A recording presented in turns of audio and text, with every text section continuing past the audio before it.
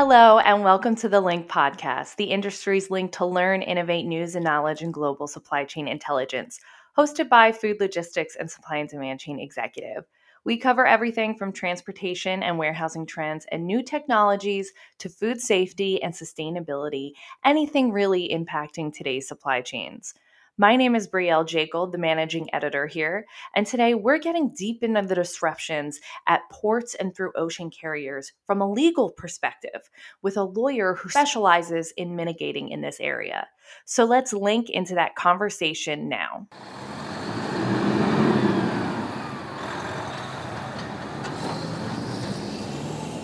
Hi, everyone. Thank you for joining the podcast today. I am here with Tiffany Compress, who is a partner in international disputes at Fisher Royal. Hi, Tiffany. Thank you so much for coming on with me today.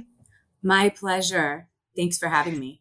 So I'm excited to talk about some of the disruptions going on in maritime supply chains, especially from a legal perspective, because it's quite an interesting time right now, I would say. Indeed. So first, I guess I just want to jump right into it and ask, what are the legal repercussions right now regarding what's happening in the supply chain on the maritime side? Well, it's a worldwide phenomenon. In the U.S., in particular, which I'm more fluent in, the FMC, the Federal Maritime Commission, is facing pressure. Carriers are facing pressure. Importers and exporters are facing pressure. There have recently been articles in the New York Times about the export industry and the pressure they're facing. And at the same time, a lot of carriers are reporting, soaring profits. So there's an interesting dynamic that's at play here. What we're seeing on the ground on the legal side is actions, potential actions against marine carriers in various jurisdictions. We're seeing actions in administrative areas. For example, the Federal Maritime Commission just launched an investigation against a marine carrier regarding detention and demurrage. That's one of the issues. Of course, they're all interconnected. So you really have a constellation of things going on. The other thing that's going on, so you've got the delays at the ports, right? There are no berths. There are ships that are waiting out outside of the port, waiting to get in. Then you have the problem of containers and reefers, in particular, the refrigerated containers, dropping them off, picking up new ones. The port is full. There's no more space. So carriers are getting space outside of the port. Some of those are also getting so full that it's becoming problematic. So you have truckers that are waiting in line for hours. They get there, they find out they can't drop off the container that they have that's empty. So they can't pick up a new one. And then there are chassis, which are usually provided by the carriers. It's very unusual for truckers to own their own chassis. So then that's another problem. Sometimes they drive away with the chassis, and then it really creates this domino effect, right? And then the other issue that you have is the buyers and the sellers, the companies that are actually importing and exporting all of these goods. So then you have fights between them, especially when you're dealing with perishable products. I have a lot of clients in the food and beverage business and agriculture. And all of those companies are really experiencing a lot of strain because their product is coming in damaged. It's coming in unsaleable. You've got a shipment of fresh product and it's 3 weeks late. That product can no longer be sold, right? It's got a very short shelf life because it's fresh. So in that situation, is that company taking legal action against the carrier or against the shipper? We're seeing that in some situations. Yes, absolutely. And we're also seeing that some, for example, the importer, if in the situation that the exporter is responsible for the carriage, right? They're responsible for shipping the item, and the item is not technically sold until it arrives to the country of destination, at least, right? Or the warehouse of destination. You might see the importer take action against the exporter for not planning appropriately or what have you. So then you're having those kinds of issues. And then, maybe I'm not paying. And then maybe the seller sues the importer, right? The exporter sues the importer because they're not paying because the product arrives delayed. And well, it wasn't my fault. Well, it wasn't my fault. And how do you allocate that risk? And I think that in particular for business that was begun, contracts that were prepared before COVID and this logjam was in the works before COVID. COVID exacerbated the situation. Uh-huh. And for contracts that were drawn up before this really exploded, this was an unforeseen event, right? So that's created an interesting issue there. Now, if you're contracting now that you know that all of this stuff is going on, you're in a very different position, right? You can allocate, that this is a risk that you have to allocate in the contract. If, beforehand, it wasn't something that people were really thinking about. So, it was oftentimes I'll look at an issue, a case that comes to me, and I'll look at the contract and it's clear that this was drafted beforehand. Nobody was really thinking about, okay, what if this happens? How are we going to allocate that risk? Who's going to pay for it? And they were just doing things because, that's the way that they had always done them, I don't draft a lot of contracts. I really focus on disputes. There are some that I do draft, and it's something that I always talk to my clients about because you never know. Right. So when the pandemic first hit, like back in 2020, I did a piece on force majeure closures and how that was probably going to be a huge factor during COVID because people were completely shut down. A year and a half later, that's completely different. Now there's, shutdowns happening everywhere, disruptions happening everywhere. So are we seeing a lot of that clause activated now? Well, and at different times, right? So what makes that even more complex is that you have a number of small and mid-sized companies that do business without contracts, right? So in that case, or in certain cases, even where they do have a contract, often actually, even when they do have a contract, international sales law is going to apply. And they may not know that, right? They may not know this at all. This may be something that they've never talked to their lawyer about, or their lawyer may not know because it's such a specialized area of the law. And so this law is like a default law. If you don't address a particular issue regarding the sale and purchase of the goods in your contract, then by default, this international sales law will apply, right? It's called the UN Convention on Contracts for the International Sale of Goods. It's very long. We shorten it to the CISG, right? In some instances, the countries of the buyer and seller have not ratified the treaty, so then local law will apply. Many countries and many jurisdictions have a default force majeure clause. Some don't, right? So that's something that you've got to look at too. It's interesting because I also did several talks and panels and webinars about this right at the beginning of COVID. And at the time, there was only one case applying international sales law. This treaty covers about, 2/3 of international trade. So most likely it's going to apply. So I'll just talk about that as a baseline. So at the time, when this first started blowing up, there were very few cases involving diseases. There's one very famous L-lysine case out of China that, if I recall correctly, was dealing with a bird flu.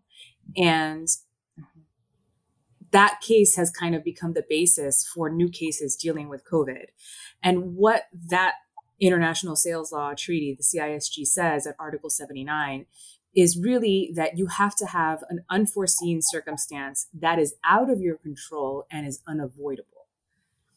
And it also goes down the chain, right? Like if you engaged an ocean carrier or a third person broker to procure product for you, and that person faces that issue, and you face that issue with that person as well, now you've got two steps, then you can use this provision. And this provision only applies to the purchase and sale of goods, right? So now, right, the people that are facing this now are in an extraordinarily different position because it's not unforeseen, right? Or Is it? Because now we have new lockdowns in Europe, right? Now we have in several countries, people without vaccines can't leave their home, and there are all these other kinds of restrictions. So things are popping in and out, and it's becoming a very fact-intensive inquiry. What geographic location was involved? What were the legal orders in place at the time? Were there any shutdowns or other restrictions to protect from COVID? How much would the opposing party know? At what particular time did this happen? And when did that party learn about it? There are all of these factors. So it's becoming an extremely complicated and very fact intensive analysis. Now, what about just the log jams? So this is, we're talking about, shutdowns and quarantines and, disease, but now all of this is causing such a backlog. What if you're having problems delivering your product because of just the backlog? That's it. You can't get into a port because it's so congested. So part of what I'm recommending to clients is that they discuss that ahead of time, like we were talking before. Now, so when you're making a deal, you can say, listen, things are uncertain. We all know that there is this situation going on in the global supply chain. Things are backed up. Things are uncertain. The product may not arrive in time. So you build that into your contract negotiations. I had a client recently who was attempting to settle a case. And part of the settlement, we got creative. Part of the settlement was sending additional product, right? And the additional product needed to arrive before the end of the year because, the price fluctuates and the holidays is a big time for the use of this product, whatever. So I said to them, they said, oh, the voyage is X number of days, so they have to send it by X date. And I said, listen, with all of the stuff that's going on, budget for that. Let's say that they have to send it even earlier because we know that there's this logjam. We've got to build it into our negotiations now. And what I'm suggesting to clients as well is that even if they have a pre-existing contract, that they approach their buyer or seller, as the case may be, to talk about it and see what they're going to do and work together instead of waiting until, this stuff hits the fan and they have a big problem and they're in a fight about it. It's much better to try to deal with these things head on beforehand. You do run into the occasional buyer or seller that's inflexible and is like, listen, this is the contract that you signed, you're stuck with it. But it's extremely important to try because some of these cases are extremely expensive and the loss of the goods or the loss of the market, the market's hot, you want to get it there now, those can be really significant. So if you deal with it in advance, you're really saving yourself time, money, and stress. So I want to shift gears a little bit because it's something I've been wondering about quite a bit since the pandemic hit, because we're talking about sustainability a lot and more sustainability regulations are coming out. Absolutely. Despite, the pandemic. And we've noticed a lot of people on the ground are still investing in this. I know some carriers are trying to switch in the long term. But so how is the industry handling sustainability right now during all of this, or sustainability regulations and stuff? That's a really interesting question. I what I'm seeing is that this isn't something that people are really talking about that much right now because they're so focused on resolving the logjam and on finding ways to get the product where they need to go in an efficient way, given all the stuff that's going on and the uncertainty. But there is new technology that I was just reading recently in The Economist, for example, that container ships with sails are making a comeback. Shipping ocean carriers produce about 3% of greenhouse gases. So that's worldwide, that's still a significant amount, right? Considering what that really means in terms of absolute numbers. And by the end of 2022, the estimate is that there will be about 40 of these container ships with sails. Now, that's not a lot considering the total number of container ships out there. But, again, I don't think people are so focused on that right now because they're trying to resolve this logjam issue. and you've got all these crazy things happening, like the Evergreen and the Suez, Right. that has all of these domino effects all over the world. And it's a complex issue. It's a global issue. It comes into play in so many different areas that one might not necessarily expect, especially for somebody that's not in the industry. So I think that makes it a really unique issue for our time. Absolutely. So what do you think the future holds in terms of maritime and this logjam and the supply chain? I think unfortunately, I expect it to last for a while. I mean, I don't have, a crystal ball, but I think that, pardon my canine junior associate here, I do believe that one of the things that's going to be coming to the table in the future is how much the industry has consolidated and what that has meant. We're seeing things like carriers that are sending containers to other parts of the world because the prices have gone sky high. And so they're leaving their original, shippers kind of in the lurch, right? By taking the containers from a less lucrative area to a more lucrative area. And we're seeing that companies are depending on a single carrier for a particular service. So if that carrier cancels that service to a particular destination, from a particular place to a particular place, they might not have another solution, right? And so that's creating problems in the marketplace because of that overly centralized, overly consolidated market and shipping that we have right now. So I think that those are things that are going to be looked at and discussed in the future. I don't know where that will end, right? Or what will actually happen, but I see them as a minimum as topics of conversation. And then, we've got some of this investigation that was just announced today, for example, by the Federal Maritime Commission in the United States. So there is going to be some sort of shift because there's just too much pressure right now. Mm-hmm. And that pressure has to go somewhere. So we'll see. I did a episode a few weeks ago about, and the person I was interviewing had said, this was inevitable. This was always going to happen because of how, we've been going the past few years or past couple decades, actually. Yes. So precisely. I always say how I'm interested to see how we're going to come together and solve this, because obviously we need a big change. Right. And it's a structural change, right? It's the change that's needed is a deeper change than just some superficial kind of gloss. And it's going to be disruptive, and it may hurt. Change is hard, right? But I think in order to create a more sustainable economy and shipping industry that will serve the needs of its constituents, right, of its stakeholders, change is inevitable. I mean, like I said earlier, the pandemic only accelerated what was already on the way. I completely agree with what your previous podcast companion said. Absolutely. Yeah, exactly. And I think a lot of people who aren't in the supply chain don't understand that this isn't just a random, thing that's happening because of COVID and all the other factors. It was, always on its way here. Yeah. And it's a multi-factor issue, right? You've got labor involved, you've got, trucking involved, you've got shipping, you've got the energy issue, the ESG issues.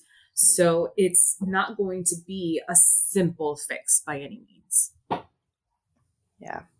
Well, I'm running out of time, but thank you so much for coming on and talking with me today. It was an absolute pleasure. I really appreciate it. It was fun.